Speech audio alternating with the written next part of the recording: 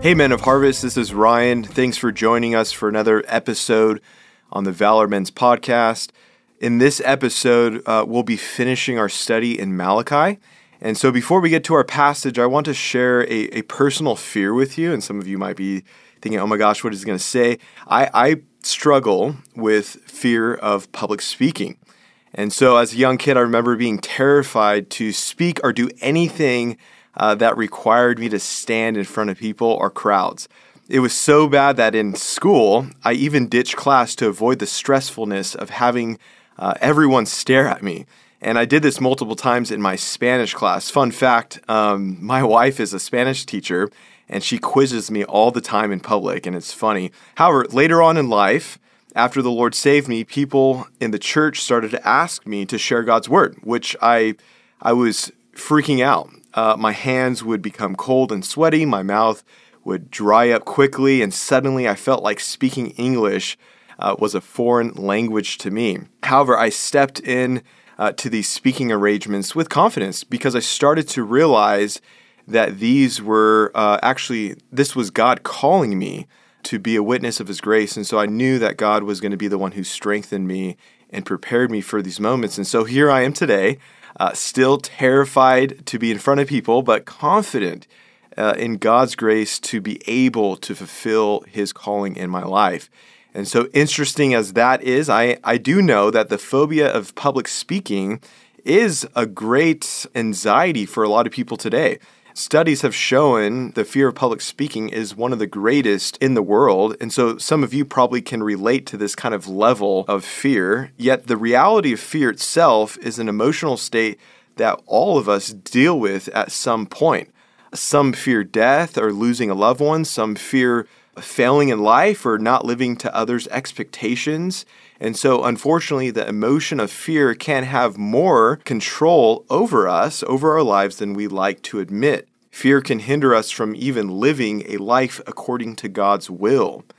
But the Bible talks about a good type of fear, another type of fear, a fear of the Lord. Proverbs 1:7 says, "The fear of the Lord is the beginning of knowledge." This type of fear is not like that of public speaking or that of being terrified of spiders. No, this kind of fear is said to be a continual, humble, and faithful submission to the Lord. It's a fear that causes a believer to despise and turn away from evil and to be in awe of God's glory, goodness, and godness. It is a holy fear that brings us to the heart of worship, where we find ourselves in the presence of God, who has the power to destroy both the body and the soul. This godly fear is not only found within the book of Proverbs, but it's a constant theme throughout the whole Bible. In fact, in the book of Malachi, the Lord spoke through the prophet concerning the people's lack of fear. In chapter 1, verse 6, the Lord said, "As a son honors his father and a servant his master, if then I am a father, where is my honor? And if I am a master, where is my fear?" Here the Lord confronts both His priests and His people concerning their lack of reverence and worship. The scriptures tell us that they despised His name by giving unworthy offerings, polluted food at the altar because they did not fear Him as they should. Their lack of honor caused His reputation and glory to be diminished among the nations. Again, in verse 14, He says, "For I am a great king, says the Lord of hosts, and my name will be feared among the nations." Therefore, God rebukes the people of their sin, and then He reminds them of His worthiness, that He is like a father who has made a loving covenant with them. He says to the priests in chapter 2 that if they do not take His word to heart, by restoring rightful worship, He will send a curse upon them as a means of safeguarding His covenant with Levi. A covenant, He says in verse 5, is one of life and peace, a covenant of fear. For Levi stood in awe of the name of the Lord, and he had true instruction in his mouth. No wrong was found on his lips. He walked with God in peace and uprightness, and he turned many away from iniquity. See, Israel's priest failed at keeping Levi's covenant by disobeying the way of the Lord, confusing the people, disregarding His promises, and by showing favoritism. And because of this, God makes a promise through his messenger that he will bring vindication and reconciliation by purifying Israel's leadership and by setting apart those who have true fear of him. Malachi 3:3 says, "He, the Lord, will sit as a refiner and purifier of silver,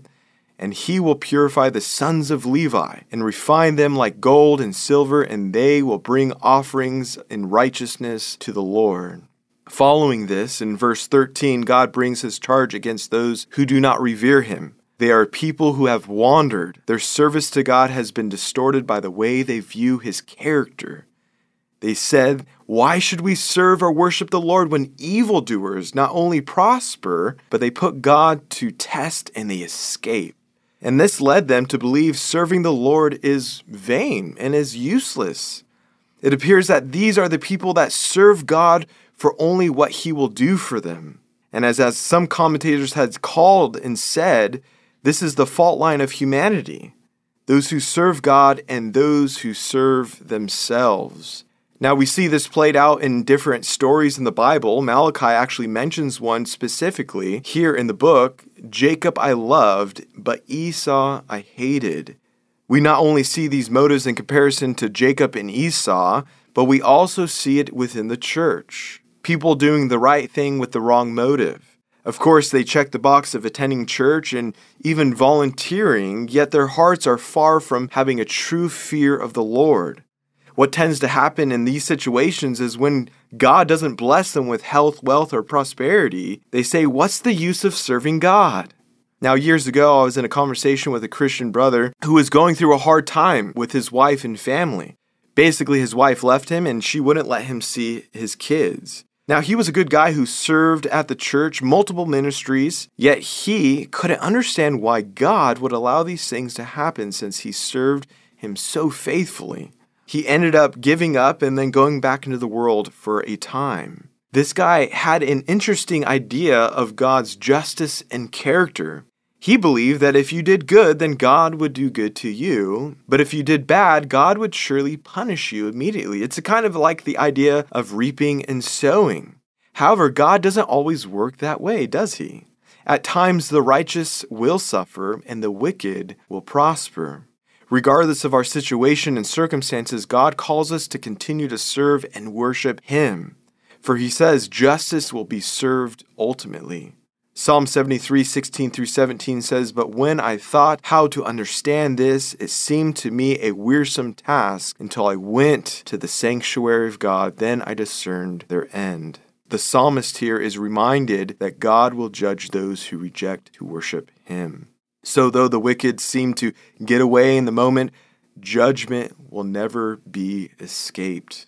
God makes this reality known to the faithless generation of Israel. Yet at the same time, he will hold true to his promise, knowing there is a faithful remnant who does and who will revere the Lord. Malachi 3 verse 16 says, "Those who feared the Lord spoke with one another, and the Lord paid attention and heard them, and a book of remembrance was written before him of those who feared the Lord and esteemed his name." The scriptures here do not tell us specifics of what was being said with those who feared the Lord. Yet something that is noteworthy is the difference in attitude when comparing the two, the righteous and the wicked. These people, the righteous, did not rebel in their thinking towards God as the first did, but they honored the Lord. The word fear here in the original language can mean to show respect. And so they responded in a healthy reverence before the Lord, which affected both their attitude and action. Again, we might not know the specifics of what was said, but what we can assume as they spoke of God's goodness, his faithfulness, his kindness, and his promises. They must have proclaimed these things among themselves and before God, and guess what? God heard their worship, and they remembered, and he remembered them. It says that God recorded this account in the book of remembrance because for those who feared the Lord and had high regard for his name, so that on the day of judgment, his people could be remembered and be rewarded. As a result, in verse 17, God gives two promises to his people, that they will be a treasured possession and he will show them mercy. The God of the universe says to his people, then and now, you are my treasured possession. This naming of God's people is significant because it reveals the Lord's special relationship with those who fear his name, for they are truly his faithful remnant and true worshipers of him. For God has a special compassion for those who truly revere him. We, as followers of Jesus, need to hear these words repeatedly that in Christ we are his. We are a chosen race, a royal priesthood, a holy nation, a people of his own possession. The Apostle Peter writes this, that once you were not a people, but now you are God's people. Once you had not received mercy, but now you have received mercy. These words tell us that God has secured us forever in his Son Jesus. Therefore, though the day of judgment is coming, where all those who have rebelled against the Lord will be condemned for their sin and pride and lack of reverence, the Lord says to his righteous remnant in Malachi 4:2, but for you who fear my name, the Son of Righteousness shall rise with healing in its wings. You shall go out leaping like calves from the stall, and you shall tread down the wicked, for they will be ashes under the soles of your feet on that day when I act, says the Lord of hosts. What this means for us today is that there is a day when we will rejoice in final victory. A day when another prophet in the spirit of Elijah will have prepared the way of the Lord in his second coming. When Jesus comes as a judge to condemn the world of its sin and to save his people once and for all. With that said, the church needs to anticipate his advent joyfully and fearfully. See, the people of Israel long for the Messiah's coming, yet they failed to see that the year of Jubilee, the year of the Lord, the year of the Lord's favor, was also a day of judgment. And when Jesus arrived the first time, they did not receive him because of his woes to the arrogant righteous who did not fear his name. Let us then understand that his second coming will be one of both blessing and cursing, that those who truly revere the Lord and worship him wholeheartedly will be saved, for their names are written in the book of life. And when the Son of Righteousness appears, all wrongs will be made right, and God will restore all that was lost in the garden, and every sin and tear will be wiped away. In closing, as Christmas approaches, and it is right around the corner, let us remember Jesus' first coming. When John the Baptist came in the spirit of Elijah, bearing witness about the light that had come. According to John's Gospel, Jesus was the true light that came into the world, exposing darkness and giving life to those who believed in his name. Jesus declared to all in John 8, I am the light of the world. Whoever follows me will not walk in darkness, but will have the light of life. By claiming this, Jesus is essentially saying that apart from him, no one will ever be able to know truth or even come to the knowledge of the Father.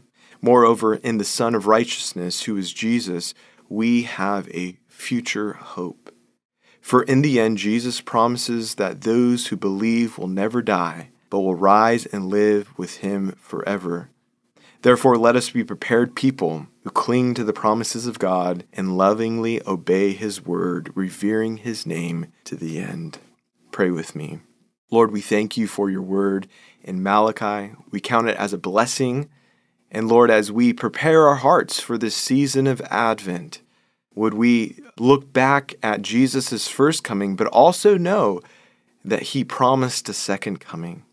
And so help us, Lord. Help us be prepared people who cling to your promises and lovingly obey your word, revering you in worship to the end.